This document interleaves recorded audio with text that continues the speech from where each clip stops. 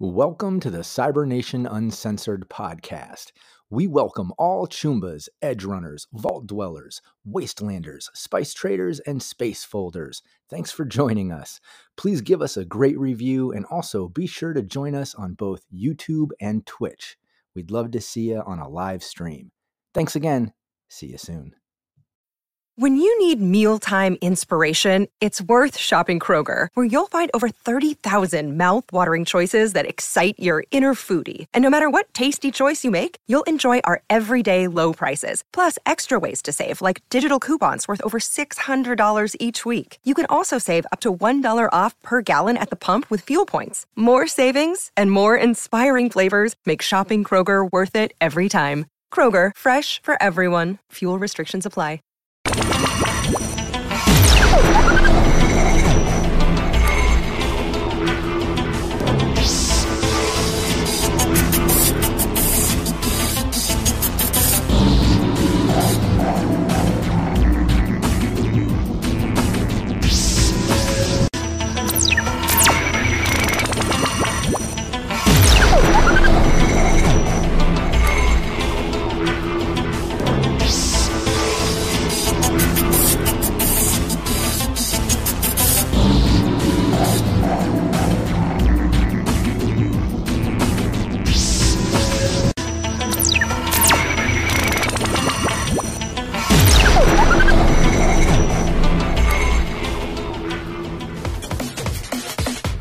Cybernation Uncensored.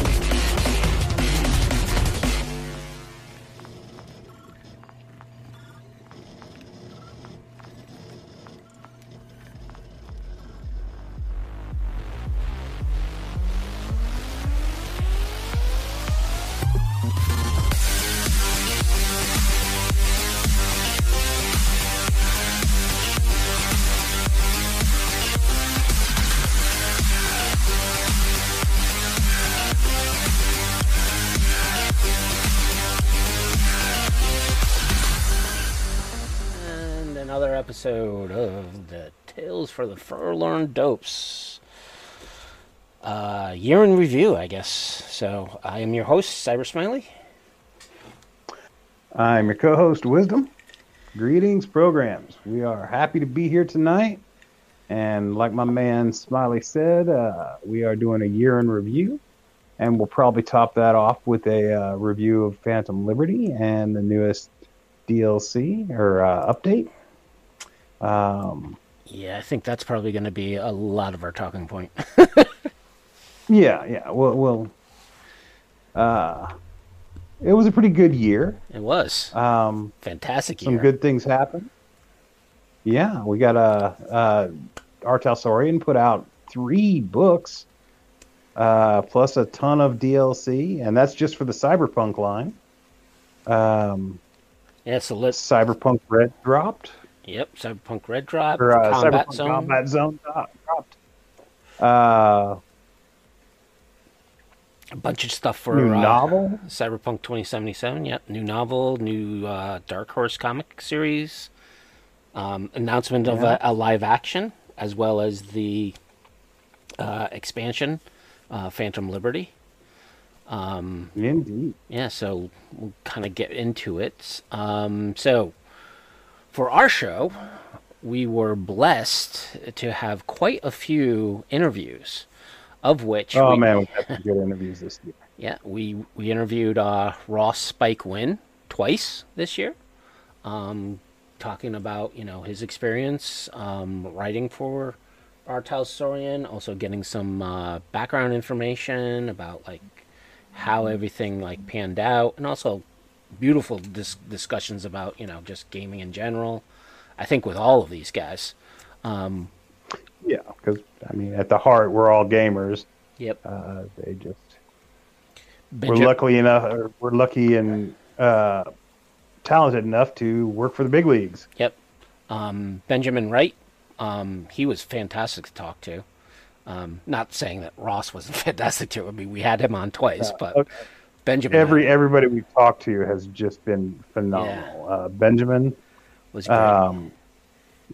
I've been a huge fan of his for a long time. We've been fans of all these guys for a long time, so I'm not I'm not going to single anyone out as being, more excited to talk than anyone else. But I mean, we had Ross, we had Benjamin, we had Will Moss. Will Moss, who apparently is a hard guy to get an interview with. Like several of the people we talked to are like, "Wow, you got Will?" Yeah. Yeah, we did. We talked to. We got a couple of the artists. Yep. Go ahead. I was about to say. Oh yeah, James Hutt. James Hutt twice. And Rob Barefoot, also, aka Dice TTRPG, who is also part of the current. Yeah, we got to talk to lineup. him before he got hired by Artel Saurian, or at least before it was announced. Yeah. He's so that was a fun beautiful little bit of stuff. We got in on the ground floor of that one. Two artists, Chris Hawkabout and Mike Jackson. Yeah. Fantastic. They're two of my favorite artists to work for Artel Saurian. And in fact, Benjamin writes the other one. So there we go. Three of my three favorite artists. We're still looking to get Doug Anderson, but well, we also need Dave Ackerman, who is also listed as an artist, wasn't he? Isn't he on some of the ones? Yeah. Dave Ackerman is in the pipeline. We've been talking to him for a while now about getting on the show. Derek Quintanar. We interviewed Derek Quintanar. We interviewed the host of Cybernation Uncensored, Rob Mulligan, last episode. 2 episodes ago. Last Was it 2 episodes ago? Yeah, last episode was Ed Baum. Bome, sorry. Oh, yeah, the big one, Ed Baum. Bome. Yeah, we got corrected on that. Sorry. You pronounce something one way for 20 years, and then you get corrected. It still takes a minute. Yeah, just learning about Rage Baum. Barmos from him was fantastic. Oh, dude. I mean, so far we've had the creators of Raish Bartmos, Adam Smasher, Arasaka. I mean, Arasaka, like the whole thing. It has been a fantastic year of talking to these people and finding out, the behind the scenes lore of what it was like working for Artel Saurian and coming up with these ideas and who came up with what and where and like how it all came to be. Like these are the puzzles that have been sitting in the back of our heads since we started playing this game in the 90s.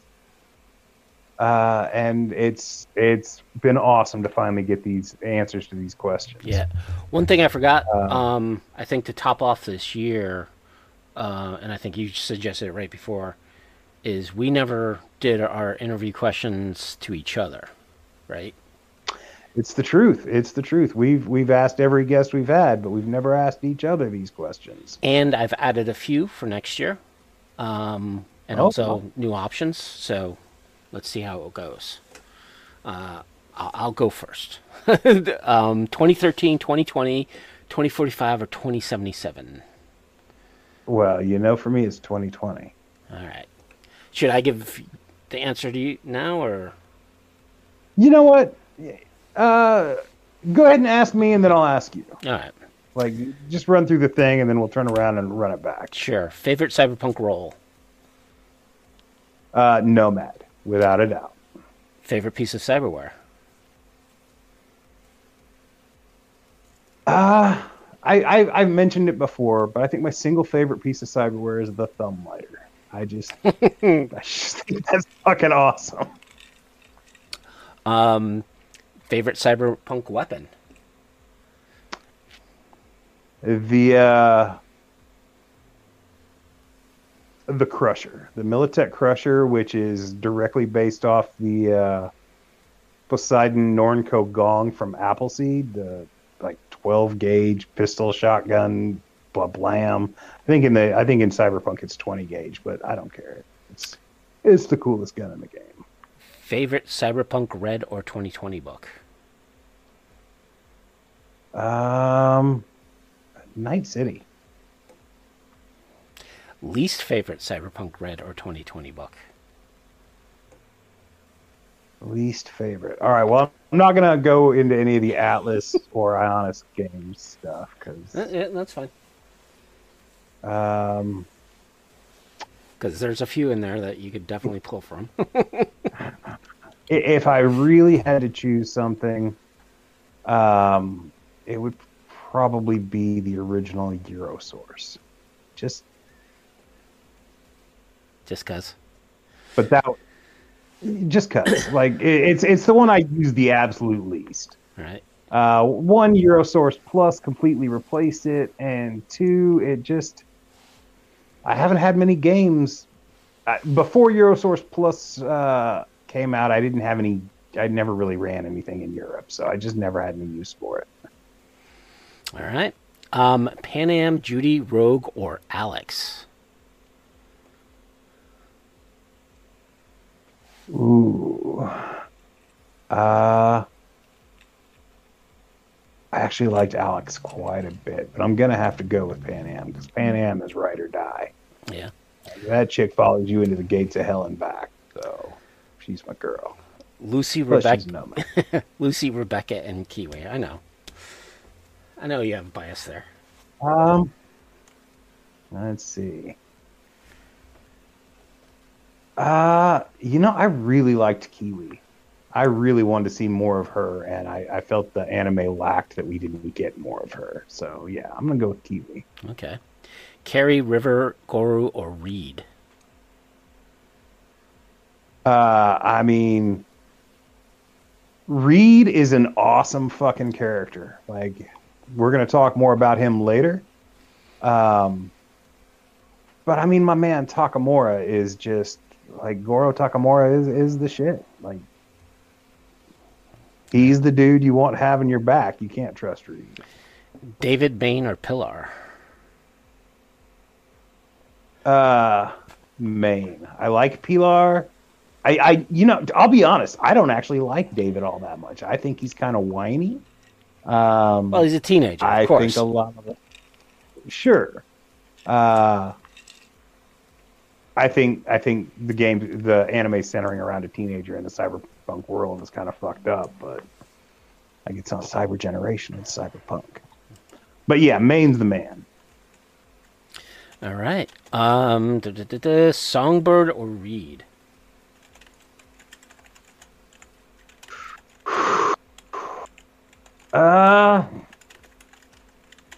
Jesus. I played through, and for different characters, they had different loyalties. But I think with my main character, I'm going to go with his choice, and he chose to go with Reed. All right. But it was still a hard fucking choice. This is a long one. So, the Devil, the Sun, the Star, Temperance, the Tower, the Reaper. And if you need me to tell you which one was which. For me, it's the Nomad ending, no matter what. Well, for my main character. For my main character, it's the Nomad ending. For my ninja character, it's the ending where he comes back and then goes to Crystal Palace. And for the Netrunner, I think she's going to let Johnny take over her body. Okay, but this is a question for you. Okay. My favorite is absolutely the Nomad ending. Okay. I think it's yeah, for me, if I had to choose a canon ending, it would be that one. For those keeping score, that is the Star. Favorite Night City gang? Maelstrom. Favorite mega corporation? Arasaka. Favorite cyberpunk movie? I'm not going to say Blade Runner, even though it's probably my favorite. It's one of my two favorite movies of all time. Instead, I'm going to say Nemesis. Favorite cyberpunk fictional character? Favorite cyberpunk fictional character? Dunan Nuke from Appleseed. Nice. Dick, Gibson, Stevenson, or Sterling? Dick. Favorite cyberpunk novel? Scanner Darkly. And finally, is Shadowrun cyberpunk? It's cyberpunk adjacent, which I have stated many times. There are cyberpunk elements to it, but at its heart, it is fantasy. All right, those are the questions. I got to work on getting a 20th one just to round it out, just because my OCD. Because currently it's at 19, so I got to think of one more. I mean, the novel thing, honestly. If I had to be truly honest, if we can include graphic novels in that, then it's Transmetropolitan by a large margin. Well, so maybe we ought to a question that we can add. Favorite comic book graphic novel? Yeah, absolutely. Favorite comic book. There we go. There you go. All right. Well, your turn. 2013, 2020, 2045, or 2077. I'm not going to insult you by asking if you like 2030X. It's got to be 2077, just because they took all the previous years and turned it into a 3D visual experience with a lot of that oomph that really should be. Yeah, no, it is 100% an extravaganza of cyberpunk goodness. All right, what's your favorite cyberpunk role? I like playing a fixer. Just because... if I had to go for a second one, that would probably be my choice as well. Just because... But go ahead, just because they have... you can have a lot of depth with them. It is very true. What's your favorite piece of cyberware? That's a tough one, but... It truly is. That's why I go with thumb every time. My favorite piece of cyberware that I usually love to have on people is a gang jazzler. That's good. What is your favorite cyberpunk weapon? Volt pistol. The what? The Volt pistol. Oh, the Volt pistol. I don't think I've ever heard anybody ever met anybody who actually used it. Ignore armor. Boom, done. Yeah, no, it's an awesome weapon, but everybody overlooks it because it's electrical. Yeah, it's electrical and it can short out your cyberware. I mean, not as great as a microwave, but who cares? Yeah, no, you're preaching to the choir. Like, that is a good fucking solid choice. Damn, Will. What is your favorite Cyberpunk Red or 2020 book? It's going to be Wild Side. Yeah, I can see that. What is your least favorite Cyberpunk Red or 2020 book? I'm going to piss off all of the people across the pond, and it's going to be Rough Guide to the UK. That is one book I have never really used at all. Yeah. Huh. I mean, it tonally it's kind of weird for what's going on with 2020, but there were things out of it I liked. But it's a valid choice. I mean, I chose Eurosource for much the same reason.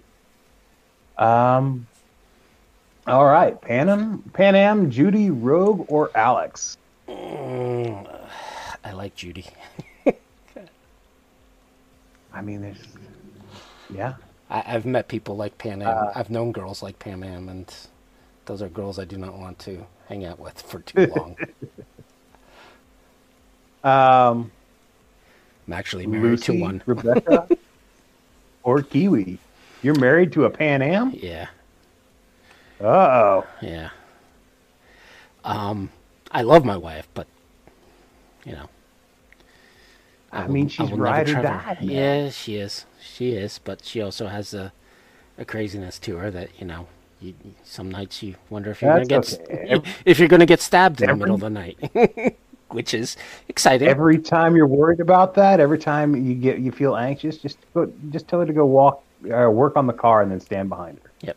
I like Rebecca just because she'd be fun to hang out with. You would not be bored. I mean, you just talked about how you don't want to hang out with the crazy chicks, and then you pick the craziest chick of all. Like she is Harley Quinn in leg warmers. I will not date her. I will hang out with her. Oh, absolutely, I would hang out with Rebecca. Jesus, that chick will get you in trouble. All right. Carrie, River, Goro, or Reed?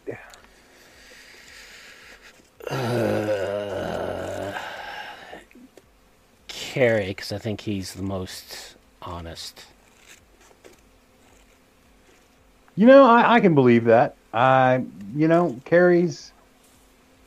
He's definitely a narcissist. Yep.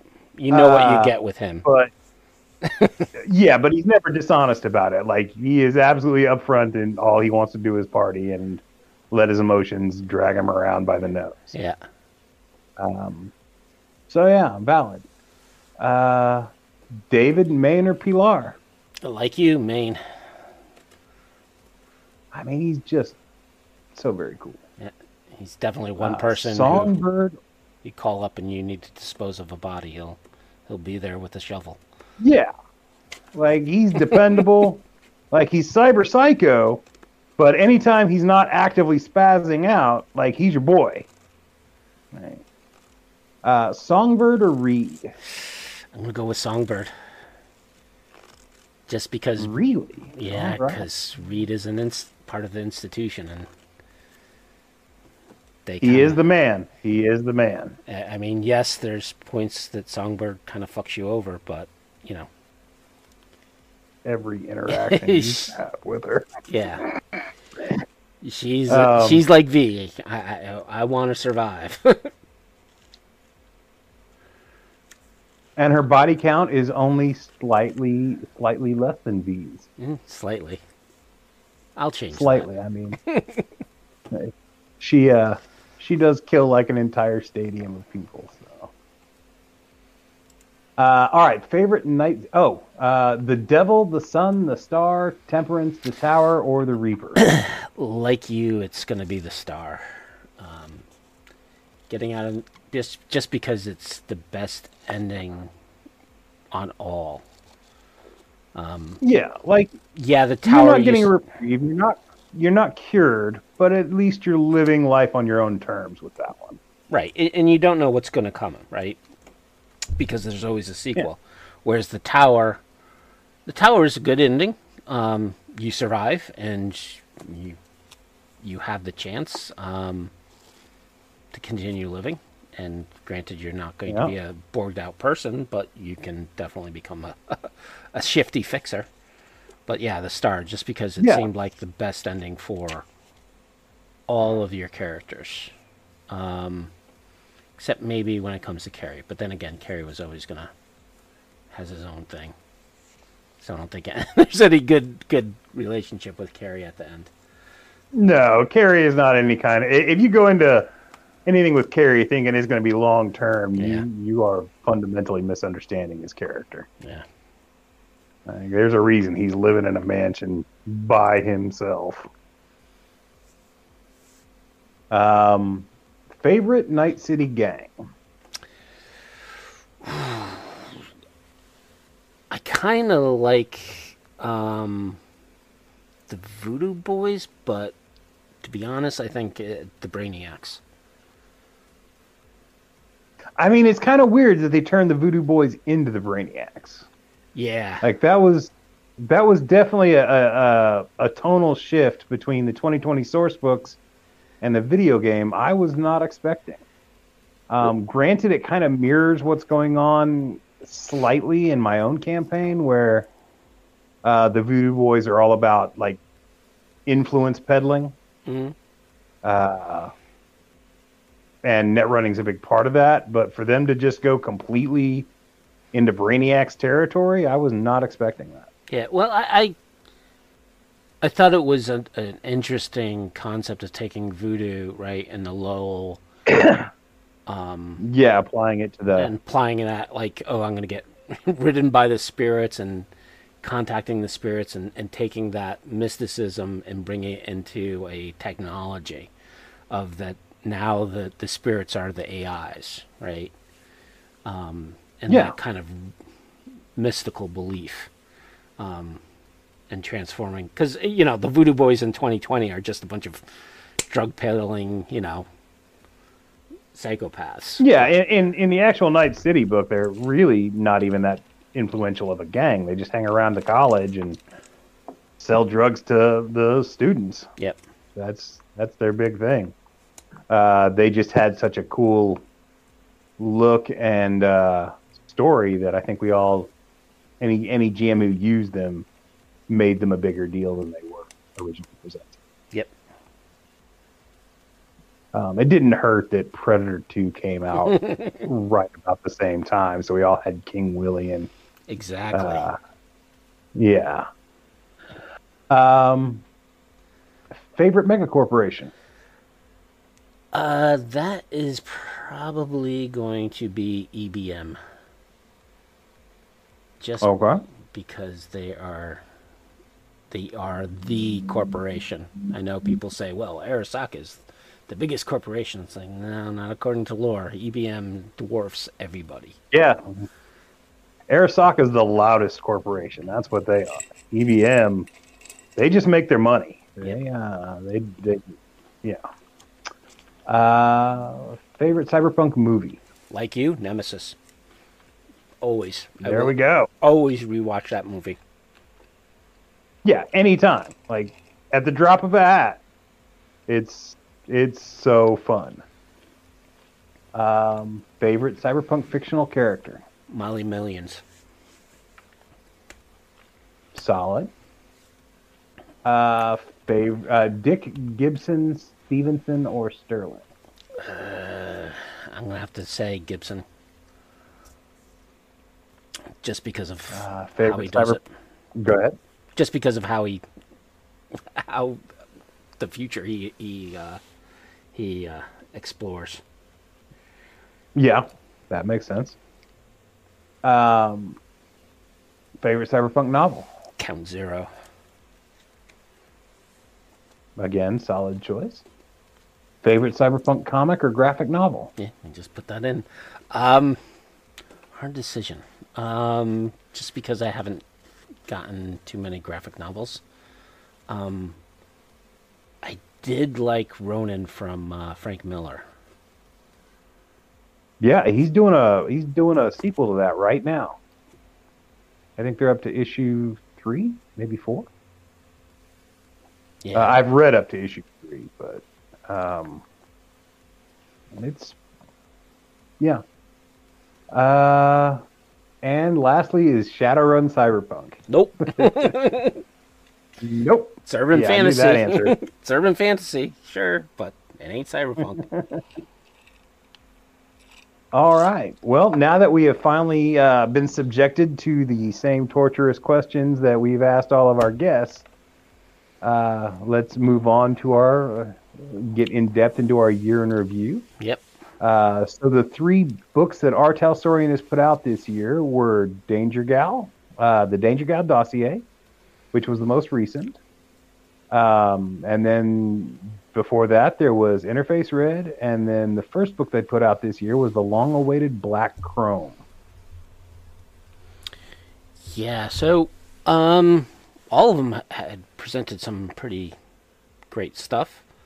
I would have liked to have seen some more discussion on the various organizations within Danger Girl dossier, because I watched another review of it by another YouTuber called Mr. Welsh, and he brought up some interesting points around Danger Gal, which was basically, it seemed like it was a promotional for Cyberpunk or Combat Zone, which kind of tainted my view of the book afterwards. I'm like, yeah, it kind of is, isn't it? I mean, even when we reviewed it, that's what I was saying is all the art is like directly taken from I don't know if it's the concept art for the miniatures or art made after based on the miniatures, but yeah, it's all there. Like all the art is the miniatures for Combat Zone. Yep. Which is kind of neat in and of itself, but yeah, once you've gotten a hold of Combat Zone and you look at Danger Gal, it definitely it reads like an expansion for it. Yeah. If that makes any sense to the listeners. Yeah. And like, it's a good book on its own, but it definitely is very closely tied to Combat Zone in terms of theme and application. Yep. And out of the three, Black Chrome was definitely a good one. I like Interface 2 just because they compile all the DLCs from the previous year and add in a new article. And the introduction of exotics is a fun, right? Yeah. Because it's pulling us old school people, be like, yay, you got all exotics, and the old stuff into red. And just seeing that transition is always a fun thing. I mean, as much of the 2020 material as they can pull into the present setting, the better. Like you said, the exotics, a lot of the cybernetics going on with Black Chrome are straight translations from 2020. And anytime I see that, my heart goes pitter patter a little bit because in my heart, that's what I want is just more 2020. That's always going to be what I want. For DLCs, so the DLCs that came out this year were Hornet's Pharmacy in January, Listen Up to John the Wise in March, Stickball, Dreaded Punk Knot in June, Corporate Conep and Studio Apartments, Listen Up to Rob Mulligan back in September, Halloween Scream Sheets in October, and Night Market Index in November. Don't know what they're going to do for Gunsmith, Xmas, Cybersmily. I don't know what they're planning on for year's end DLC. Yeah, they've been tight-lipped about it so far, but I mean, it'll come and it'll be cool. It was last year. Yep. I did like both of the listen-ups for both John and Rob. They brought a lot of great advice for GMs. I agree. Both of those guys are very good GMs, and they getting their input and their thoughts on running a game is really useful to anybody who's running a game. I know that when Rob was on our show, we talked a lot about that and about what advice we could give to the next generation or even the current generation. Yes. Although, if I'm gonna be honest, the Night Market Index was really cool, but I really liked the Punk Knot DLC. I gotta say, I love that shit. Yeah, because that's the one thing that I think was missing from 2020 was how to build a Punk Knot. Yeah, like, they just presented it as a finished vehicle and like, oh, well, it's got to have AV engines. You can't just build your own. Like, no, it doesn't have to have AV engines. It just has to be a giant fucking assault vehicle that's been hand built. Like, use a school bus. Yeah. And even in Maximum Metal, they don't really give rules on how to build a Punk Knot, which I would have loved to have. Yeah, no, it's one of those. It became one of those abstract things where you just kind of have to really pester your GM until he lets you until he lets you get away with it, and then he immediately regrets it because now you've got a Punk Knot. Exactly. So moving along, the other thing that came out was the Combat Zone, which is a Cyberpunk Red skirmish war game. I play tested it over during Gen Con. I was also part of the Kickstarter because I just love the miniatures and I spent more money than I probably should have. Same here. Oh man, I spent way more money on that than I should have. I know that for a fact. Lord. And I remember every time we had an episode, we talked about the status of when it was going to come out. Yeah. The other thing that I'm still waiting on is Cool Minis. That board game? Yeah, Cool Minis are not a board game, which is still dragging along. I think it's been 2-3 years. Yeah.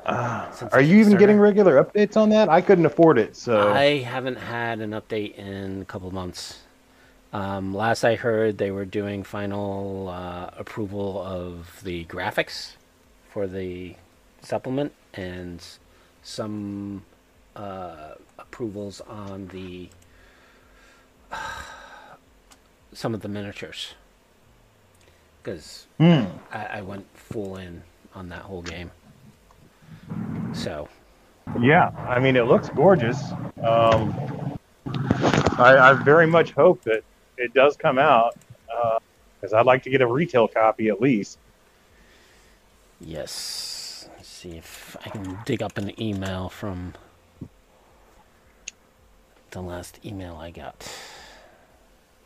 That's not a good sign. One of these days, one of these episodes when we come back, we need to do an actual review for Combat Zone. But as we've stated many times, the miniatures for it are absolutely gorgeous. Yeah. So back in October, I can give you guys kind of an update.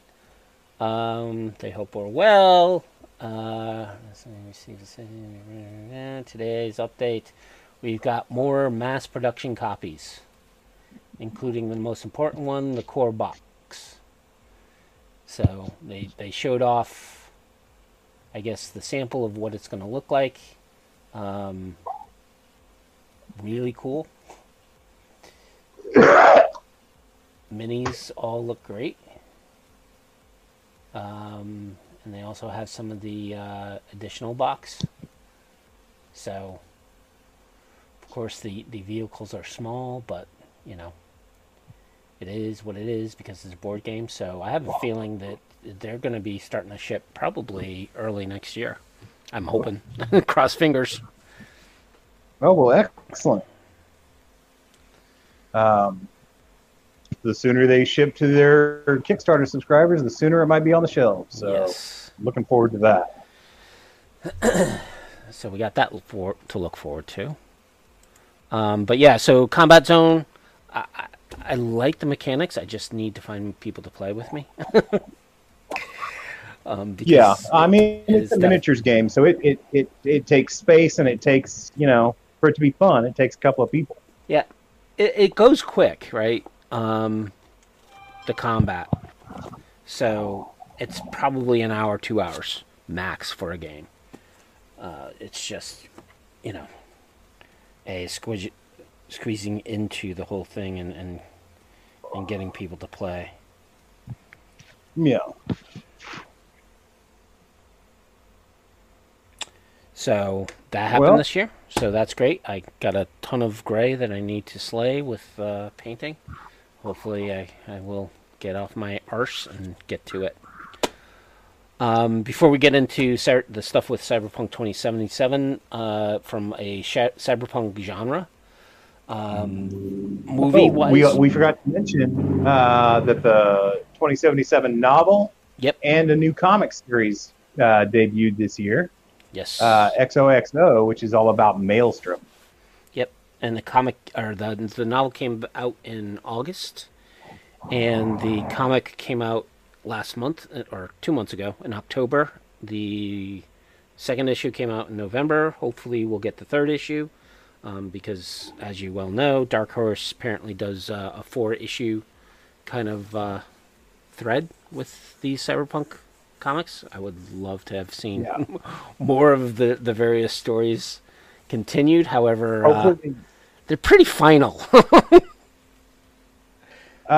hopefully they continue to at least give us more miniseries. Yeah. Because I mean, they've done just a fantastic job. They've all been good comics, solid read, good art. The art varies from comic to comic, as comics are wont to do, but it's all been solid. It's all been more than acceptable. Yep. Yeah, so hopefully we get more of that in this coming year. Yeah, so I read No Coincidence. I thought it was definitely a great book compared to the 2020 books, which, Well, that's a pretty low bar. yeah. I believe during Gen Con they said that those were not canon. So, I mean, why would they be? Nothing in the... Oh, one day we got to get Seth back on to see why he defends those books so much. But well, he didn't love the book so much. Just keep in mind he rated it a 2 out of 5, which I'm surprised, especially for an author. yes, that's much higher than I would have ever imagined. Yeah. The other things with the cyberpunk genre, a few of the movies came out. We had well, I don't know if it's technically cyberpunk. It was definitely I thought it was going to be cyberpunkish, but it was it is kind of near future crazy experimentation. They cloned Tyrone. I loved they cloned Tyrone. I mean, it doesn't feel necessarily cyberpunk until you start getting into it. Yeah. But yeah, it's full of biotech and all sorts of weirdness going on. It's kind of like an urban version of Dark City, in that you don't know exactly what's going on until it's basically slaps you in the face. Yep. It's a good movie and it's fun. Yeah. There was also Young E, which was a Korean movie, kind of cyberpunk. It was very bordered on sci-fi. But it didn't include aliens or special powers or any of that, so I kind of consider it cyberpunk because it's not too distant future, probably in a couple hundred years, where it's AI I mean, I versus think humans. it's solidly cyberpunk. Yeah. It's a very contained story. Like, there's action, but it's kind of like Matrix action, where it's not... It's happening in a simulation until the end. But yeah, no, I consider it solidly cyberpunk. Like, Yep. Another movie, I want to say it was made by Disney, but it was called Crater. It's kind of like not necessarily a coming of age, but it was, all the characters are like, tweens, kids, who live on the moon, right, in a colony, and they go off and have like a day, which I found that it's definitely near future, right? It's the colony is just it's being like set up.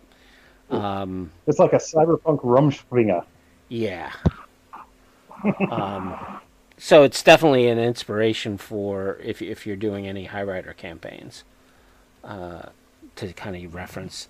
There was also Simulant, which is, I didn't watch it, but it's basically about androids, and if I remember correctly, the android kind of gets corrupted and becomes sentient.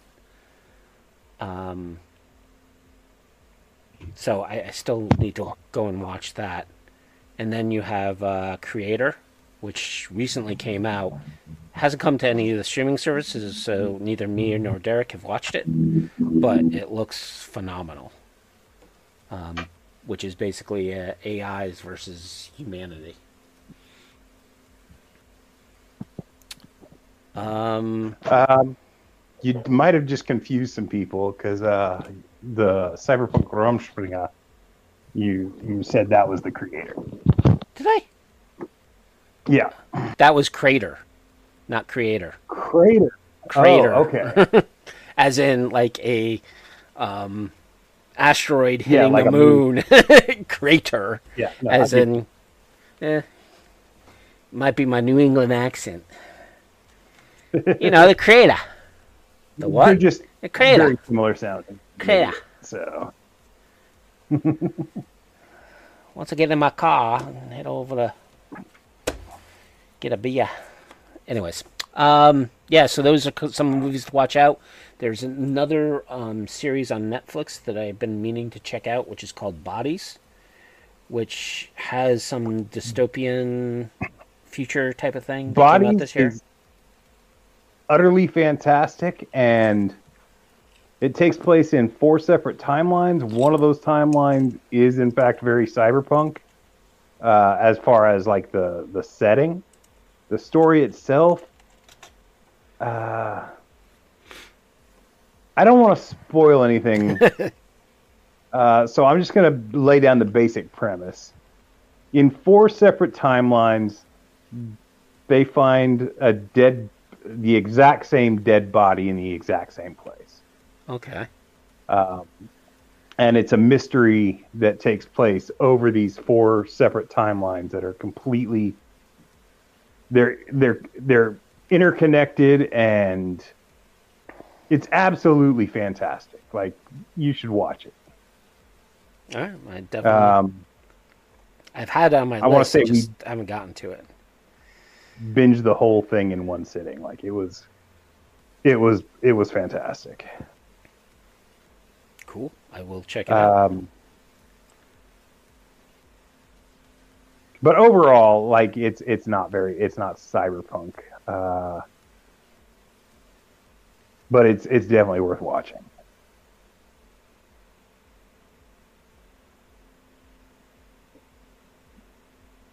All right. Cool. So I think what we're going to talk about for the rest of the show is Phantom Liberty. Yeah. Because we haven't done technically a review of it, mainly because you had issues with your saves being corrupted. Plus, they did a very big patch yesterday, which broke all my mods, but that's fine. The stuff they did add was most great. Most of the problems that Phantom Liberty created. Which none of the problems were like game breaking at all, but they were kind of annoying. Like, none of the crafted iconic weapons were showing up on people's weapon wall in their apartment, and they fixed that. Yep. Some of the quests you weren't able to complete them, but even then, they were mostly like side quest stuff. Yeah. And it appears that all that's been fixed, so. It has. So the main features, the new and improved features, to me seemed like they were been inspired by various mods for the PC. So you have the Metro system, which was a mod that came out, I think, a year or 2 ago. It's not as complex as what CDPR did. And again, most of these features, I think, took inspiration from these mods. They did not necessarily take the mod. It's not a direct. Yeah. Just because I've been playing with some of these mods, or some of the mods that people are saying these are based off of. So the end cart, I've traveled one complete route.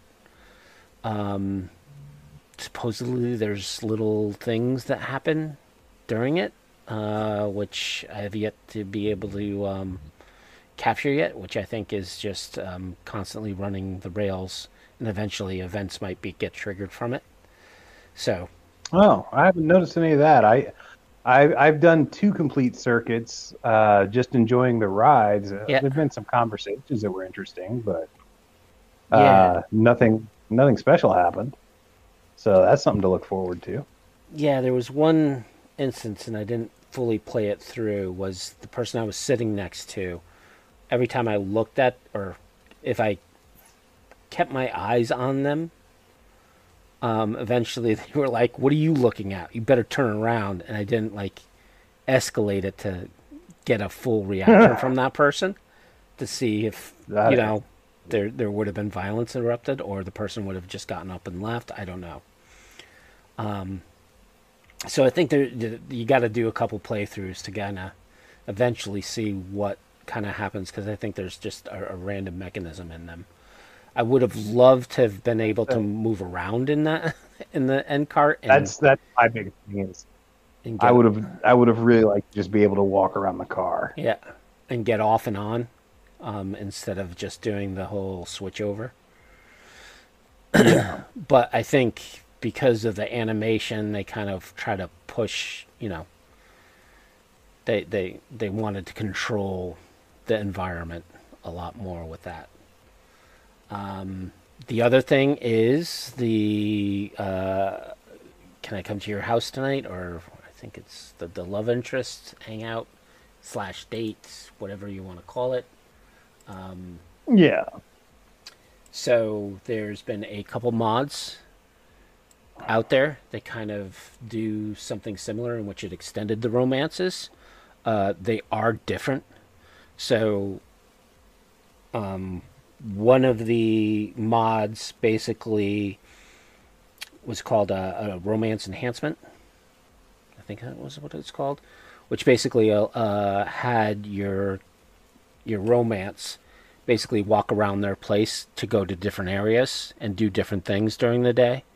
For example, at dinner time they would eat, in the morning they'd take a shower, at night they'd be sleeping. So when you went over to their place, they weren't, stuck in that one area, which oftentimes is what happened at the end, right? They're always in that one place. Yeah. And you could hug and kiss them, but other than that, that's all that mod really did. The other mod was, can I stay at your place, or can I stay at your house tonight, or stay at your house? That mod, which this quest kind of uses the name for, that mod would have your romance call you up and say, "Hey, can I come to your apartment?" And they would do similar to the romance enhancement. They would like be in different areas in your apartment. You could go in, talk to them, get a hug, get a kiss, etc. There's a little more functionality from what CDPR put in, but there's also, I don't know, they're a little different, right? So that was interesting.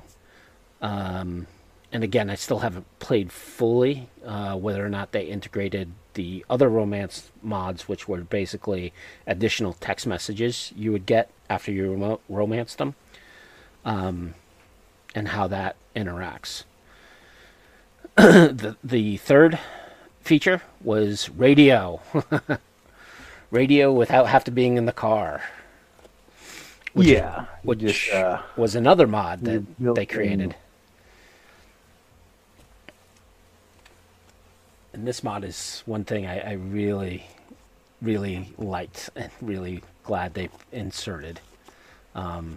Just because... See, I'm the opposite. I actually wish I could just turn it off permanently. Well, you can turn it off. I just wanted to hear the various songs and the radio chatter, because I wasn't always in a car, right? So I was often walking and doing stuff and just not hearing, like, for example, like Moro Rock, right? With Maximum Mike being the DJ. I haven't heard Mike's bits since Phantom Liberty started.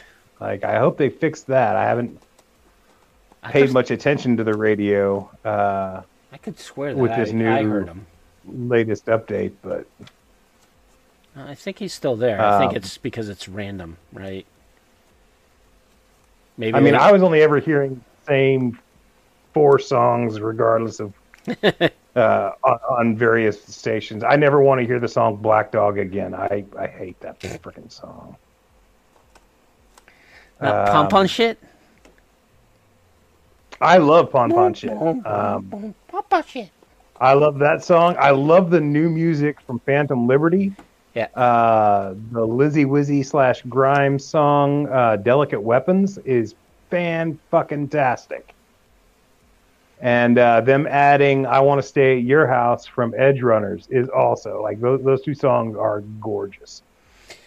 Well, they also added quite a few songs from Edge Runners. I can't remember the name of the song, but the one that starts the whole series with David. It's like, I have my bank account 0000. What the hell? I was very pleased with Phantom Liberty because they added what's the name of the Royal Blue Radio, which plays Miles Davis. Okay. Particularly from Bitches Brew.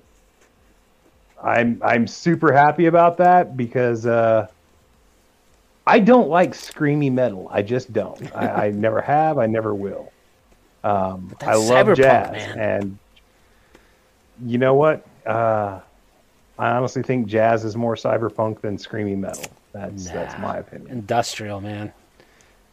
Turning man into machine.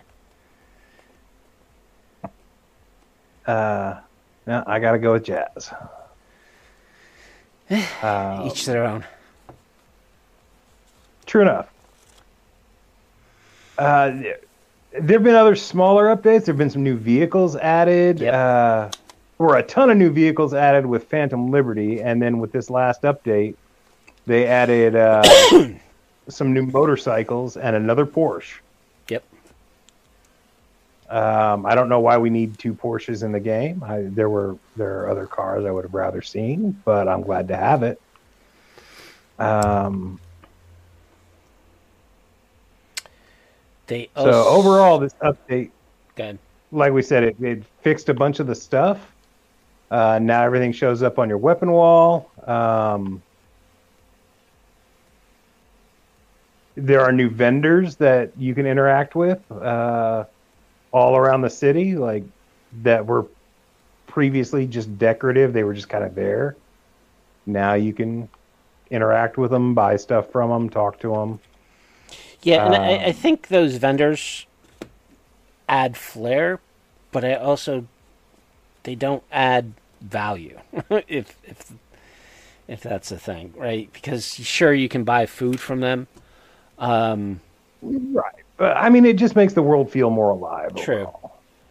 So there's actually a mod called Survivability, which inputs 3 different bars: your hydration, your energy, and something else. But basically, these mechanics that this guy made with this mod was basically you have to drink every so often, you have to eat every so often, and you have to sleep. You have to sleep. Yeah, drink. Exactly. Which would be a fun implementation. I don't know if I would necessarily want it all the time, but I mean, Fallout did something similar, and it just adds immersion. It adds a feeling of that you're there, that you're living in this city, in this environment, and you have to survive in it, which, seeing as how that's the one true theme of the game, is trying to survive. That would be a nice thing for them to implement, at least as an optional mechanic. Yeah. Like, don't tie it into the difficulty, but allow us to toggle it on and off. Exactly, and that would be part of the UI, right? Yeah, and I installed that mod, but for whatever reason, I don't know if it was a conflict with another mod I had installed, but one of my bars would never go up. So, like, my energy was constantly going down, and it's like, oh, you need to do this. You need to do this. I just did that. Why aren't you going up? Come on, please. I don't want to die. Point of jealousy I have with PC gamers as opposed to my PlayStation. is the mods. I want to be able to add mods to my game so freaking bad. It hurts sometimes. And I've only done it recently just because I want to experience, this kind of weirdness. The other thing that Phantom Liberty got, which I'm really loving, especially now with the replayability of the car races, is weapons on cars. And actually, you can vehicle get in combat. full shootout. Cars will chase you. Phantom Liberty added the whole car theft mechanic, where you steal cars for El Capitan, and you get rewarded really well for it. You can spam it, just like when you go into Dogtown, supply crates drop. You can spam that, and it's like the two of them together are the best reward system in the game, because they always drop at least one, gold legendary weapon. Yep, and it gives some replayability to the game too. Yeah, it gives tons of it. It lets you spend some money and make it back. Plus, it's just fun. For the supply crates, you usually have to kill a bunch of gonks guarding it. Half the time you're delivering the cars, you've got to you're getting chased down the whole time. It's just fun. Yeah. And it like you said, it adds a new level of replayability to it, even after you've beaten the game and done everything else you can. You can still, rock out on that. The one and a lot of the there are 3 different spots in the Phantom Liberty Dogtown zone that originally you go in because they have iconic weapons and it's part of separate mini quests, but those areas refill with the goons and some of the gear restocks, none of the iconic stuff, but you're still getting legendary stuff out of it. Yep. So you can just go in, and they're all fairly difficult encounters. So it's good fun that way. You can just keep killing those fuckers, and unlike the organized crime areas, they respawn. Yeah. The one feature that they kind of I don't know, touting it, which I've yet to fully use it, so maybe there's some secret thing tied with it, but the sightseeing binoculars. Freaking give me a flashlight or night vision. Don't give me freaking scenic binoculars. All right. I mean, for God's sake, my eyes already zoom.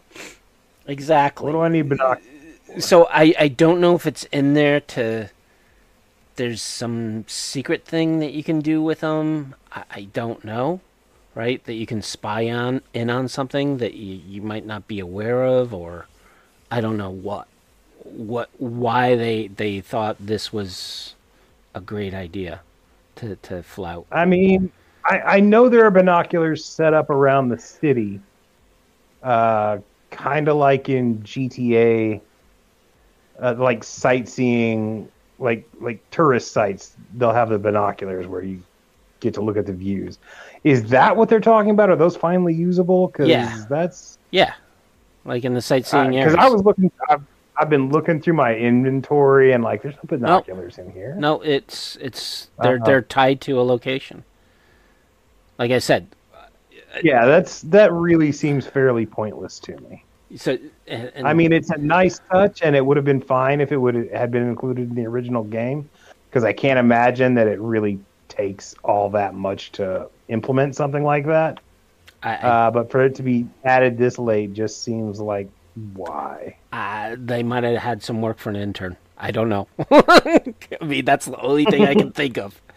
Is okay, you do that, but I can't have night vision or a flashlight. I can't purchase craft materials anymore. I can't take mods off of my weapons. I hate And not I being able to take can't- mods off the weapon. And I can't Jesus add Christ. You on find top a- of it overwrite mods that are on the weapon.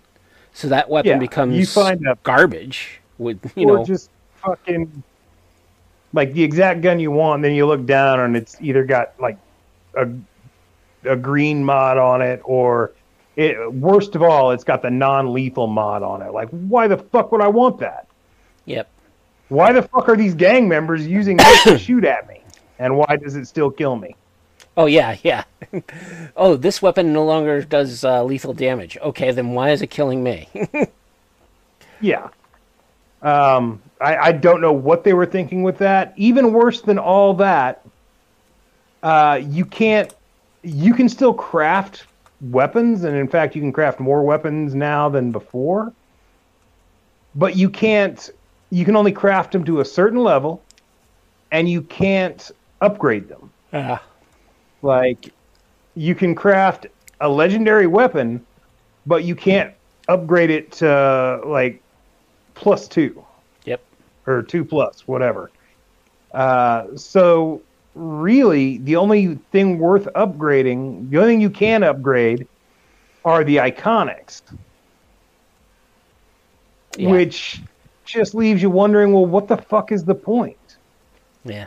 Why am I able to craft all these weapons and I can't even craft them to, maximum potential or upgrade them to that? Which sucks because some of the weapons are much harder to find than the others. Yep. But eventually, they all drop. But if you're like me and want, at least one copy of each weapon at its best, suddenly that becomes much more difficult and time consuming. Yeah, I mean, that kind of was a bit of a fail. And again, this is their final update to the game. It's now all going to be all hands on to the next version of the game with Unreal Engine. They say that, but I mean, the truth is at some point they're going to find, just like any update, they're going to find bugs that this one created. Well, and they'll have right. So they're doing bug fixes. They're not doing any new feature updates, right? Yeah, we're not going to get any more content, most likely. Right. So that is saddening, but it's also good. They actually. I mean, I guess if you like Witcher, it's good. I would personally just prefer more Cyberpunk, but that's me. Well, keep in mind, right? So if you've listened to any of their earning calls, and their quarterly reports, so CDPR is currently in the process of opening a new office in Boston, Massachusetts. Oh yeah, USA.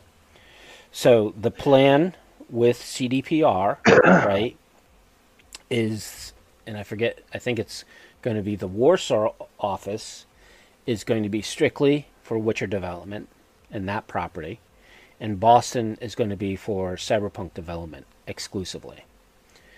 So even though Witcher is now, I think this quarter they've ramped up the developers for Witcher.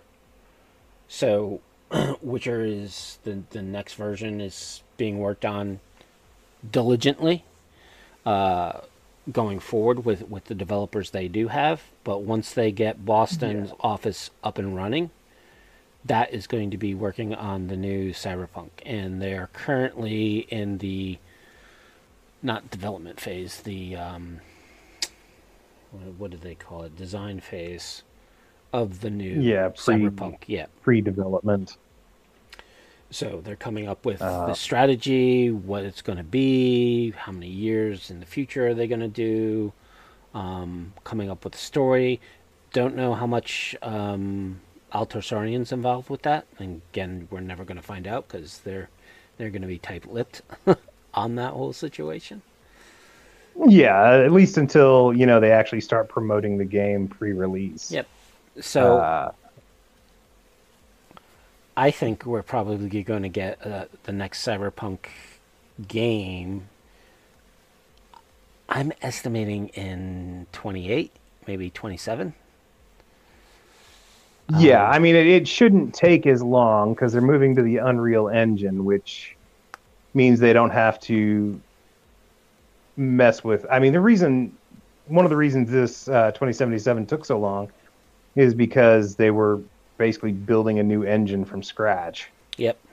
And it just wasn't able to do all the things they wanted to do, where we know what Unreal can do. We've seen all the games that are based on that build. And that'll take a lot of the stress off the developers. Yep. So, also with this patch, have you done any of the boss fights, like with the Atom Smasher yet? I have not. I've been saving that up. I actually have two characters who are ready to go do it. I've been running around on a much earlier save with the Netrunner character. Yep. Just because she was what I was playing before the update, and I'm just enjoying the new update for what it is at the moment. But yeah, I've heard how much better the boss fights are. I know Atom Smasher now has his own unique Sandevistan. Yep. That apparently looks amazing. I haven't seen it, but I've heard quite a bit. I'll forward you the link in which they do some of the gameplay. So there was a recent well, you should actually maybe you don't have. I kind of forgot that you're doing your. So during Red Stream, they actually displayed quite a bit of the footage around Atom Smasher fight. So supposedly he's a lot more beefy because they were tired of people one-shotting him with Sir John Fellatio? What, I don't know. Falstaff, Yeah. The dildo. And some of the developers were hurt by how easy Smasher was being defeated by the dildo. I mean, here's the thing. It's a video game. It's never... Everybody's all like, well, he's so easy to beat. He's nothing like the anime or how they portray him in the Cyberpunk books. Well, that's because it's a video game. Video games have their own mechanics, and by the time you get there, you're as strong as you can possibly be. Everything's going to be easy at that point. Well, in 2020, I mean, he was not unbeatable if you played him dumb. No. I mean, I wouldn't play him dumb. I know. But, well, he has an intelligence of he's 2 or 3 in the books. He's a full conversion cyborg. And that should never be easy. Yeah. But, it's got to work within the constraints of a video game, and you don't want to feel like a total bitch when you're playing it. So, he's got to be beatable. And by the time you get to him, especially if you go off and do all the side stuff first and really beef up and max out your character, well, it's a video game. He's going to be easy by the end. That's the way it works in every video game. It always struck me as kind of a weird argument. Like if you're not max level and you go in there and try and take out Atom Smasher, he mops the floor with you. I know that because I did it on my first run. I was like level 40 and he just trounced me. Yeah. And I think that's true with a lot of boss fights. You need to have a certain level to get. I would much rather. I actually appreciate the fact that Fighting Smasher is a pretty stand-up fight. It's not a bunch of. It's not your typical boss fight pixel bitching nonsense where you got to shoot the chandelier and drop that on him, then you got to shoot his toe and I hate that shit. It's pretty much just a straight-up fight. It's much better than, say, the fight at, running from the robot at the end of Phantom Liberty, which was fun, don't get me wrong. But I hated the fact that I couldn't just fight. Yeah, well. Oh, yeah. That robot. Holy Christ. Yeah. That thing killed me so many times because I'm like, oh, I see it. I just open up on it like, you're going to die. And, of course, it kills me immediately. I'm like, Yeah. How am I supposed to Can't kill do this anything. thing? It's like, oh no, you're not supposed to kill it. You're supposed to avoid it. Yeah. Like, You just have to run, oh, which, I mean, like I said, don't get me wrong. It's a fun mechanic, but the idea that you can't fight it is always going to bug me. yeah, Especially since, I can go take out Adam Smasher, but I can't deal with this fucking robot. you can take out the Chimera, but you can't defeat this little bot. The giant spider tank straight out of Ghost in the Shell you can fight and take out. Like, you have to run from it at first, but eventually, just fight it. Yeah. So have you tried Yeah. any of the I'm not a fan of bitching boss fights. the tricks on the motorcycles yet? Dude, that is probably, of all the things that got added in the new update, that is probably my absolute favorite, is that now you can do wheelies on motorcycles, you can lean back and forth, you can do tricks, and yeah, it is so satisfying. I'm actually doing that right now as we speak. I have yet to try to perform any tricks. I have tried to do wheelies, and I suppose with real life, it's kind of the same. Like, as soon as I go, like, I don't know, 20 feet, my motorcycle is just skidding all over the place. Some bikes are better than others. Like the Kusanagis, those aren't what you want to use. The wheelbase is too long. It looks cool when you take off, but you can't maintain it. No, you can't. The shorter bikes, like the Arches, man, you can do some stunts. I will get off of this call right now and go do some. No. Yeah, of all the things that got added with this last update, that's my absolute favorite. Yeah, so I'm going to try to get into some spoilers with Phantom Liberty now that you actually were able we're going to play. To spoil the shit out of things, guys. If you don't want to be spoiled, I'm not going to tell you to go listen to something else. I'm not going to tell you to leave our show. I'm just going to tell you to suck it up. Yep. You guys have had a month. Exactly. 2 months. So there's technically right 4 endings to Phantom Liberty that you can possibly take, I guess. Yeah. I have done 3 out of the 4, so I still have the 4th one to take care of. So my original... I have done all 4. Okay. So you got that achievement? Yeah. I will say that unlike... the way it's structured and the way it's set up is kind of weird, in that there's 2 separate waypoints for deciding which ending you want. Yep. The main, it actually comes around in like the middle of the Phantom Liberty storyline. You decide at that point which basic ending you want. Yep. And then there's another one, depending on the choices you make, that pretty much places you at the same point you are with the regular endings in the game. Yep. Yeah, so for my first playthrough, I went with Songbird. My first playthrough, I went with Reed. Got it.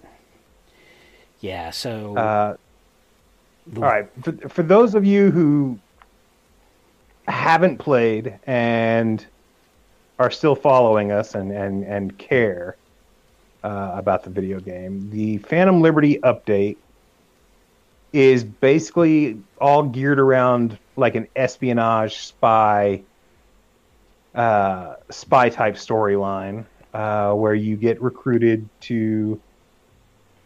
Well, they ask if you're a bad enough dude and you want to save the president. Yeah. And of course you are a bad enough dude, otherwise you're not really going anywhere in the game. So if you do and you haven't played the game or Phantom Liberty yet and you still want to purchase it, keep in mind there are sections in there that you got to set about an hour's time to play through it. some of these. Yeah, like things. the missions aren't like the update itself, the Phantom Liberty update. It's going to cost you about what, $30, $40, something. Well, Ultimate Edition is coming But it out, is. so you can I buy mean, it all. it is well worth it. It is a giant chunk of story. You won't beat it in a day. It's well worth the price. Like, there is more than enough there to keep you busy and active and going. Yeah, it's like the main quest from the base game. Yeah, Some of them yeah. just, you're sitting there like, when is this going to end? I got an appointment I got to get to. So, And there are new side quests and all sorts of stuff. Like we touched on it earlier. There's all sorts of new, small gameplay options that just make it worthwhile. But yeah, the storyline is that the president gets in trouble, and she is in a new area of town called Dogtown. It's that area around the stadium in Pacifica where was previously closed off. Now it's open. And the whole game, most of the new storyline takes place in there. And you're presented with the choice of siding between two people on either side of this giant conspiracy that's going on in the game. You can choose Reed, who is played by the indomitable Idris Elba. woohoo! Yeah, he's just fantastic. Some of the every bit is his acting in the game is every bit as good as Keanu Reeves. You will, even if you decide you don't like the character, you will be extremely impressed by the quality of acting in the game. The other key member of this storyline is named Songbird, who is a netrunner, and you can choose to side with her. And she, again, is just acted extremely well. I don't remember the name of the actress off the top of my head, but she does a phenomenal job. And it's a really good, in-depth story that leaves you with moral quandaries that are impactful to the point that you will be thinking of them long after you finish the game. Yeah. It's very in depth. It's very. You'll see. Just play the game. We're both highly recommending it. And I wanted to get the basic premise of the game, of the update, out of the way before we start talking spoilers itself. So everybody's on the same page.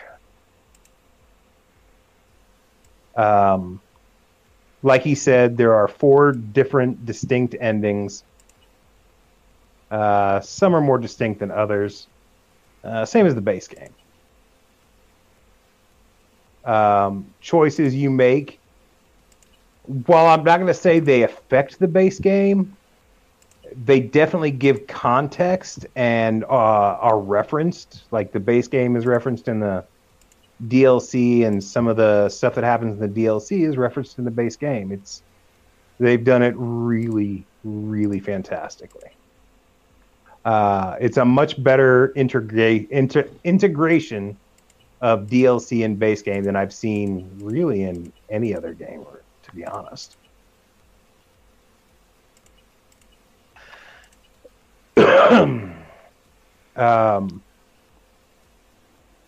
As we said earlier, tons of new vehicles, tons of just ridiculous amounts of new weapons. There's a vendor who will allow you to purchase weapons that you may have missed. Not all of them, but most. That was nice. I think the only weapon... Yeah, it's really nice. If you missed the cleaver in Placid's butcher shop, you can buy that from him. The only thing I've noticed that you The only thing I've noticed that I haven't been able to buy is Stinger, the knife you get from Scorpion's funeral. That bummed me out. I was really hoping to be able to pick that up, but because I missed it on my main quest, I just never got the notification. Anyway, yeah, there we go. Yeah. But yeah, so the divergency is that you can either side with Songbird, right, or side with Reed. So Songbird is looking to escape not only her current captive, but also get out of being tied to the NUSA. So yeah, so that leads to two possible, or the avenue to two endings. So I went with Songbird. So there's a point in the game in which you kind of betray and help her out to escape. During the situation with Kurt Hansen, which I was disappointed because I really wanted to kill Kurt, but I'm glad that Alex did. So you escape with her, and you actually get to an area with the shuttle taking off. So you actually get to explore that whole area, which I loved. And then dude, the spaceport is fucking cool. I wish you could explore it more. I'm actually kind of disappointed that you can't. But just being able to run around in it during that mission is more than worthwhile. Yep. And then at the conclusion of you getting her, or trying to get her off planet, you either have a choice of saving her or turning her over to Reed. Which is a choice that shows up in pretty much regardless of which major ending you choose, Songbird or Reed. Yeah. That's a theme that continues all the way across. Like, you're constantly having to make that choice. And you constantly get new information that makes you second guess yourself. Yeah. So I, of course, sided with Songbird because I thought, the NUSA was manipulating her, trying to control her, and felt, yes, sure. She betrays me at the end, right? So the whole spoiler. She kind of promises you a cure, which she does not deliver. She only has a cure for one person, that's herself, which is fine. I get it. So I actually shipped her off, and of course had to shoot Reed to get her off planet. But that's my first decision I made, which I kind of regret. And granted, the good thing was Alex was still alive, and luckily Alex did not try to kill me. Reed is the other person you can choose, and Reed is an agent of the NUSA, the NUSA. He is your government spook, and he himself has been betrayed by both Songbird and the government in the past. So he's got his own kind of shady motivations and situations that have placed him where he is in the game. Nothing in this storyline is simple. Every mission you do, like I said, it's going to leave you second guessing your choices. Nothing feels straightforward. It is very much a game of moral compromise, might be the best way to put it. And if you're playing it with a purely role-playing bent, like you're not focused on getting whatever gear and specialty items are out there, I want to say it's much more rewarding as a game. Like, the items are cool, but the first time you play it, my suggestion is just play through with your gut. Go with whatever your gut first tells you to do, and just live with the decisions. Yes. The only disappointment I had with the whole game was with the AIs from Beyond the Black Wall, and it kind of started getting into like a Kira realm of cyberpunk with superpowers, which it gets a little weird. Yeah, like I get what you're saying, and I agree with you. It feels kind of like Cyber Generation. But I don't know if it's because it's the delusion you're getting of these powers happening that, you know, an AI is adding some visuals to its effectiveness, right? Which is basically, so the AI is capable of killing people through quick hacking, I assume, very quickly. And it leaves this residue, which, I don't know, kind of, again, I think someone explained it's a neat visual effect, but it doesn't translate well to the realistic, gritty feeling that most of the game provides. Yeah. And again, I think someone mentioned that, yeah, you're seeing that because it's part of... Because you yourself are infected. Yeah. And technically no one else really sees the crud that appears. Oh, the other thing I like is the cop system that was introduced. Oh, I love the cop system. They will chase you. They will hunt you down. They will get more and more, like, there's now a wanted system where the cops get more and more aggressive in their response to you. They start out as just basic street cops, and eventually MaxStack, like C-SWAT itself, comes down and lays the smackdown on you, or tries to anyway. Yeah, and if you're driving around, just give a cop car a nice little a bump, love bump. See how they react. They will screw up your world. Oh, yeah, especially when you're trying to deliver one of those stolen cars. It becomes a chore. Yes. So with the endings, if you do side with Reed, you are then also given an option to save yourself. Which... Yeah, siding with Reed is the option that gives you... Siding with Reed and deciding to turn in Songbird, because again, there are choices, and they are moral quandaries that will leave you in conflict with yourself about which choice to make. But if you do side with Reed, and then if you do make other choices, you are given a chance. You can get cured. Yeah, like he was saying, and the cure comes at a price. But for me, the cure, right? So you get cured, basically, to spoil it all, you can no longer have cyberware, which is fine.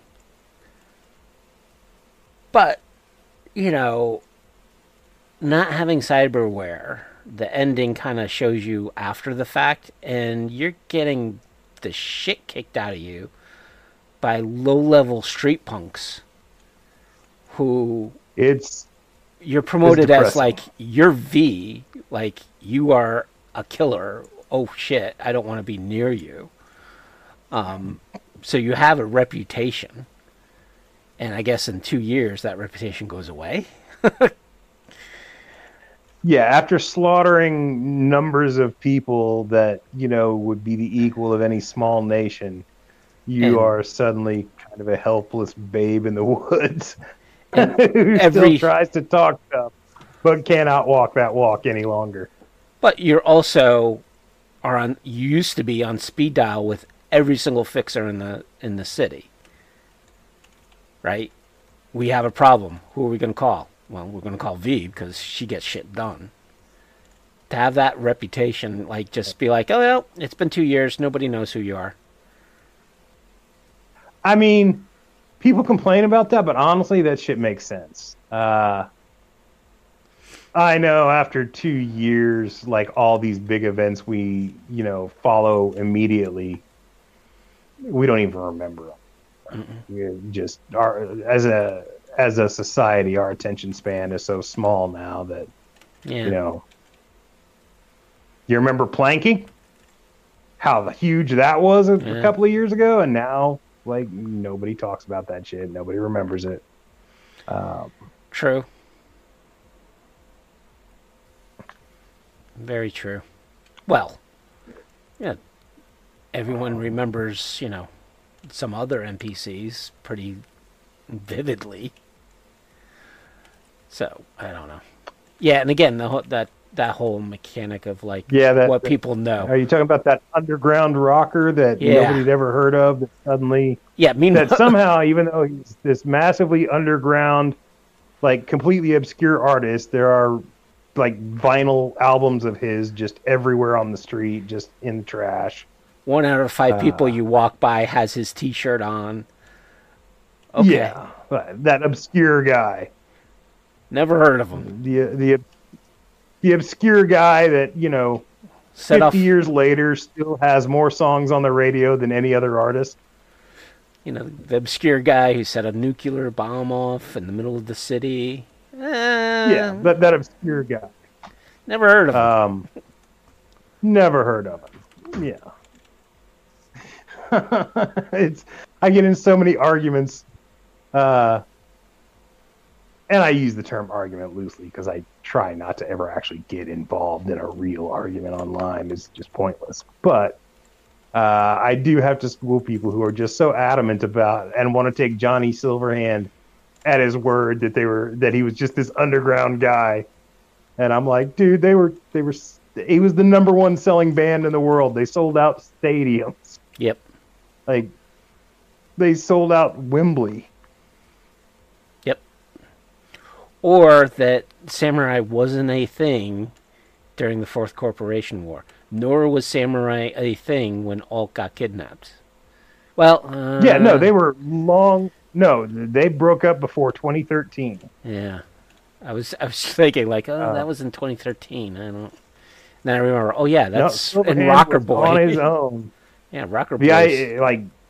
He did not come out of a samurai concert and Alt get kidnapped. They had split up well before that. Yeah. And of course, everyone's like, "No, you got to take his word for it." I'm like, "No."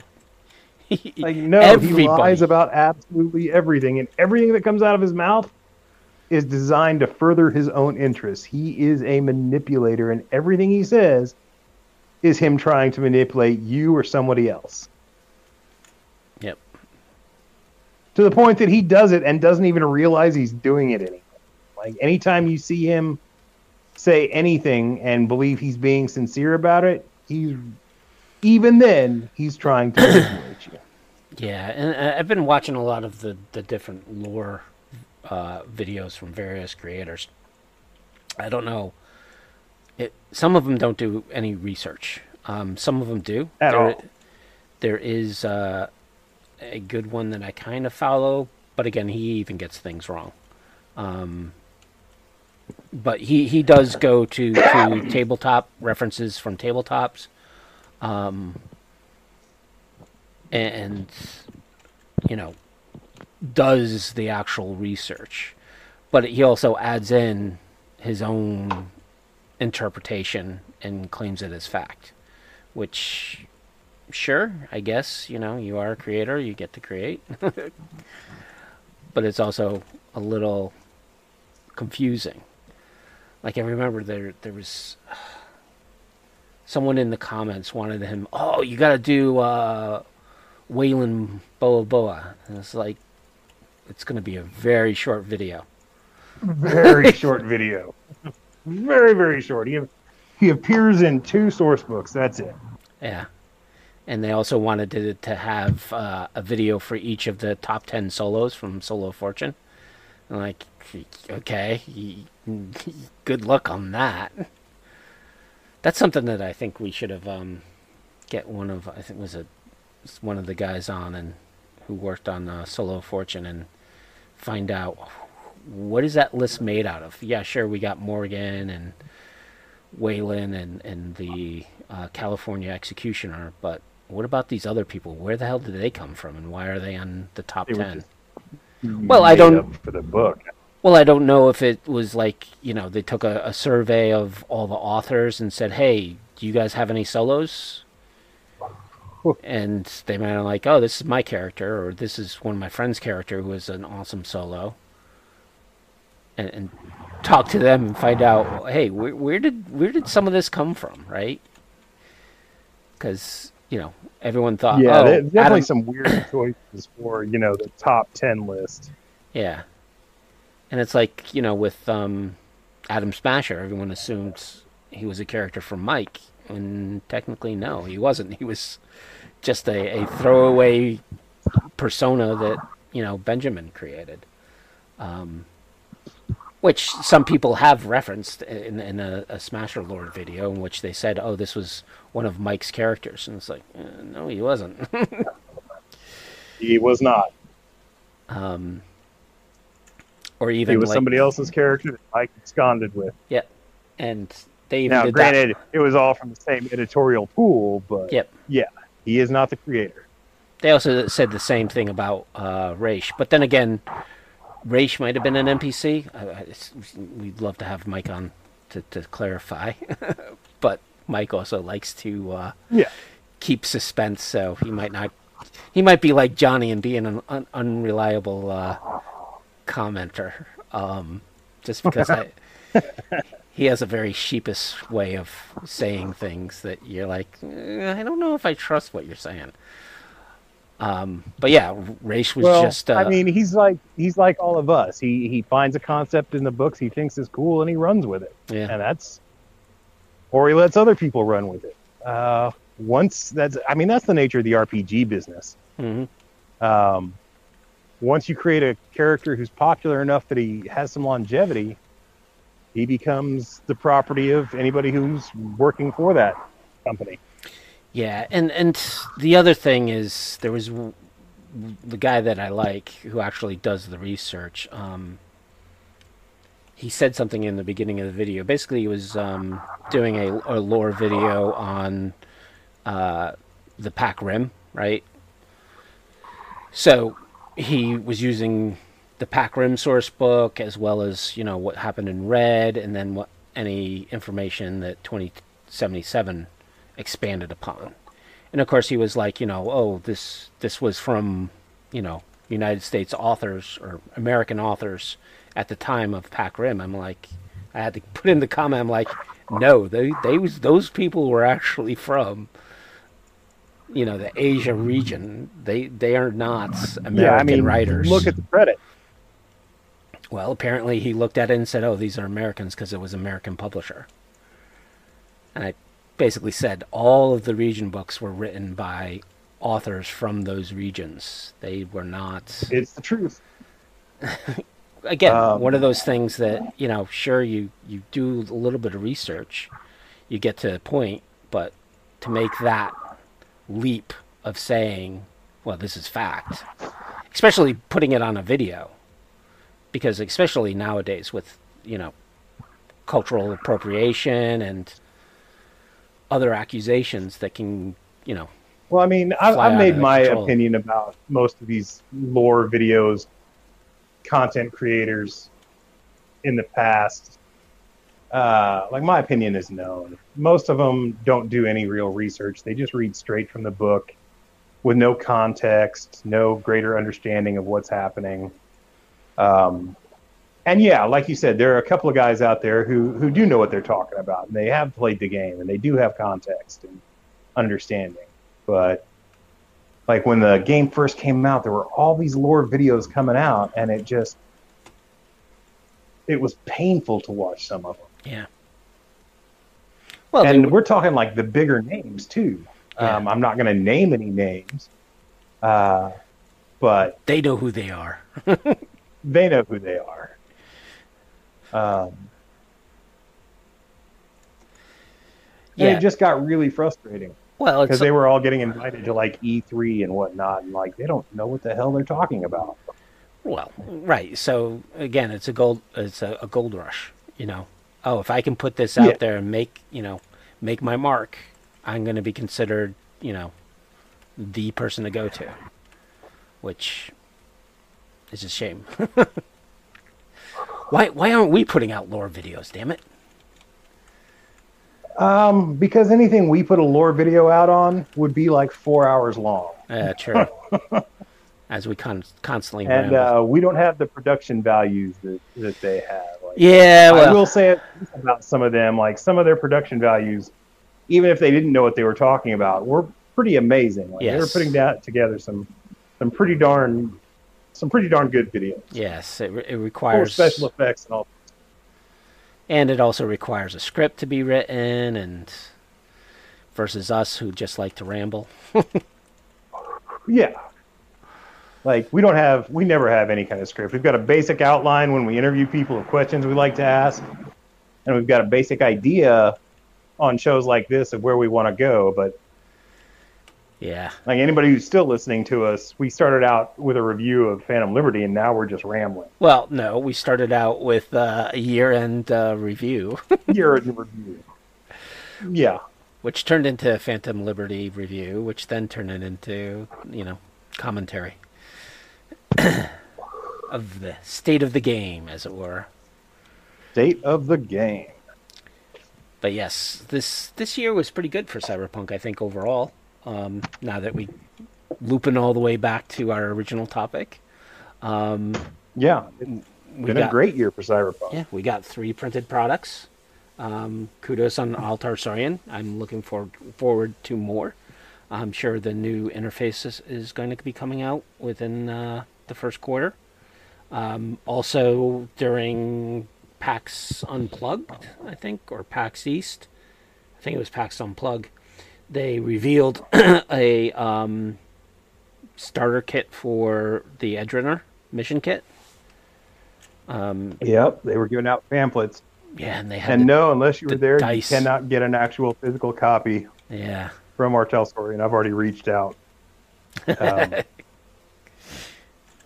I'm very sad, but they are going to be making it free online, so which is nice. So you'll still get a chance to look at the pamphlet, but man, I wanted a physical copy of that. There needs to be a mailing list or something that we can sign up for to get like the convention swag. Well, we got to work on hanging out with Dice more. Get him on. That's who I reached out to was Dice. He couldn't smuggle one for you? He couldn't smuggle one for me. He said the demand was too great, and there's just no way to fulfill it. Yeah, but it's us. But he was friendly about it. But yeah, we definitely either that or we need to make friends with somebody who gets to go to this stuff and can snag us the swag, because I love swag. Well, the problem with that is they might only get one copy, and I know if they can put on a disguise and go back, fake mustache. Good day to you, sir. I'm here to collect this. I mean, we're Cyberpunk players. We live for the heist, so yeah, there you go. I mean, in the back of my head, I'm still like mentally planning on how to get on some way to acquire that giant banner. I want that. I want that so bad. I don't even know what I can do with it, but I want it. Just because I know it exists. Yeah. But yeah, no, it's been a great year. All the bugs for Cyberpunk 2077 got fixed. Well, not all. Tons of. Not all, but the vast majority. There's nothing game breaking. For me, there never was anything game breaking except for your save. Period. Where I couldn't save. Yeah.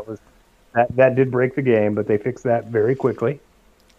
Yeah, that was a shocker to have how quick they put out that patch. I think that was record time. I don't think any other system that basically, hey, this is our last hurrah, would put in that much effort into getting it fixed so quick. Well, I mean, when a third of your players can't play it, it creates a problem. Start a whole new playthrough. It'll fix that.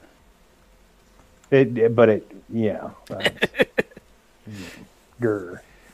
I got to get all the money again. That's not the point. Right, so we are actually off until the second Wednesday of January. So I hope everyone has a great holiday.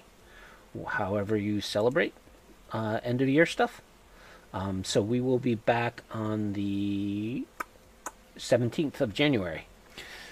So we've got a bit of time left or off. Relax, recoup, get ready for the next year. Hopefully we can hit up some more wonderful interviews. Maybe have some old people or some of our past interviews on again.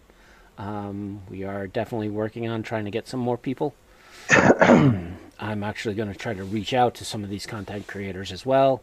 Try to get them involved and tell them what they got wrong and right.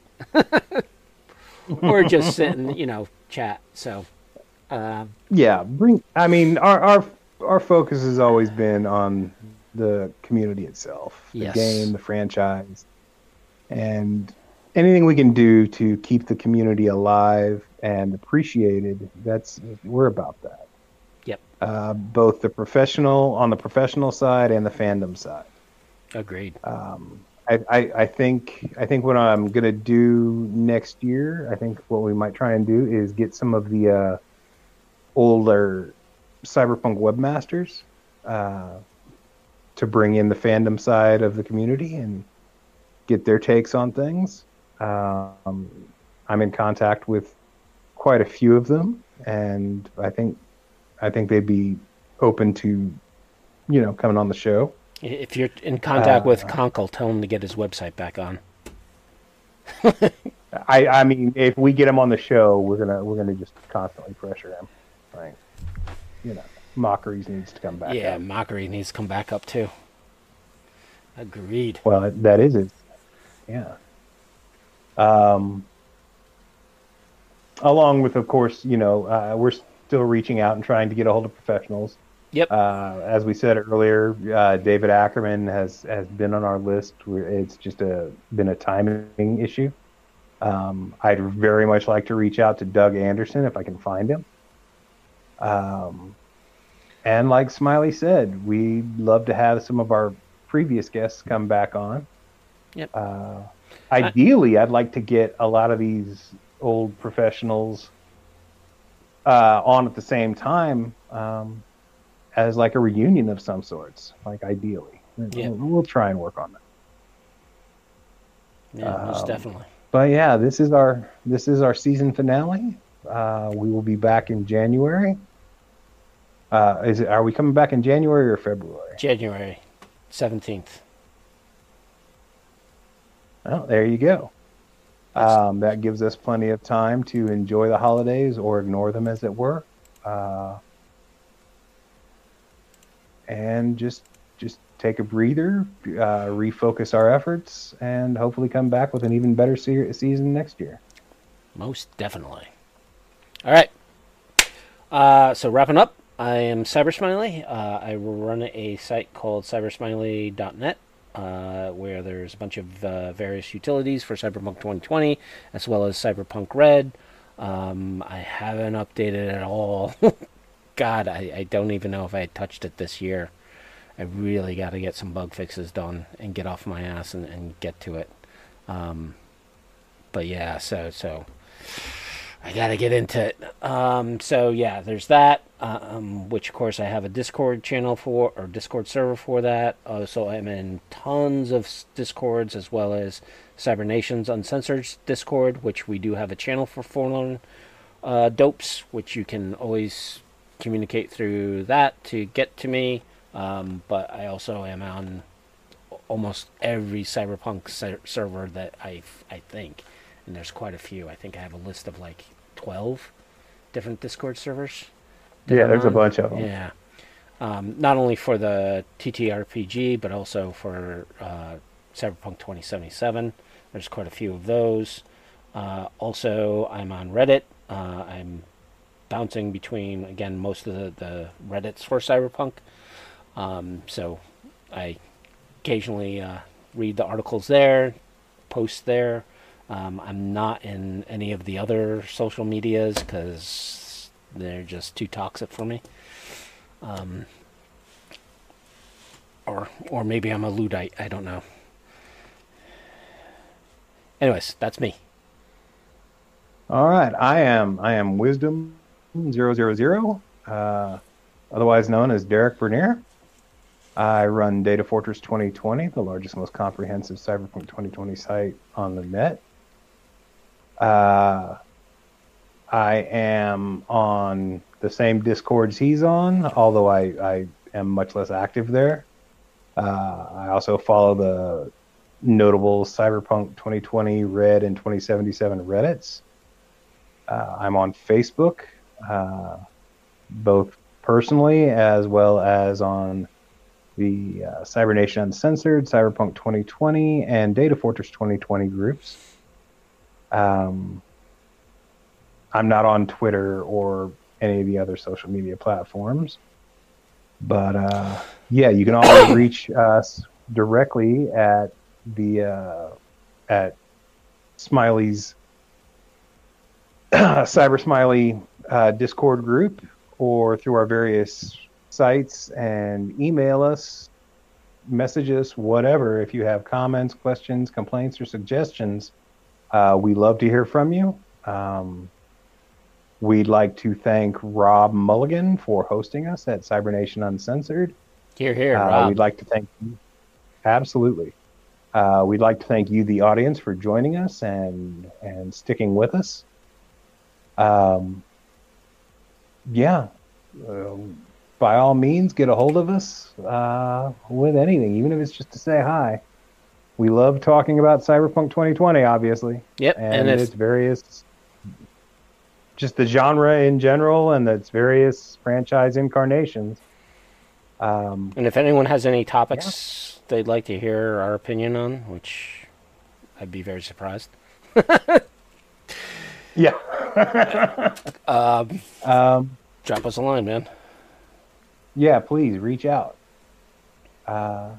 Again, this was our season finale. We will join you on January 17th with our next episode. We hope you all have a wonderful holiday season.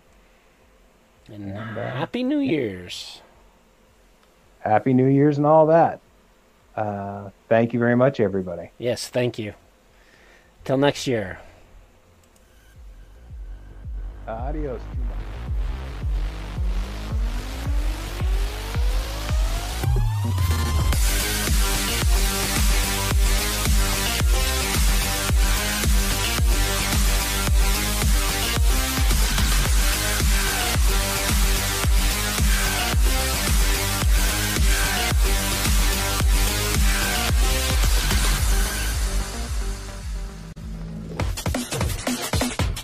Cybernation Uncensored.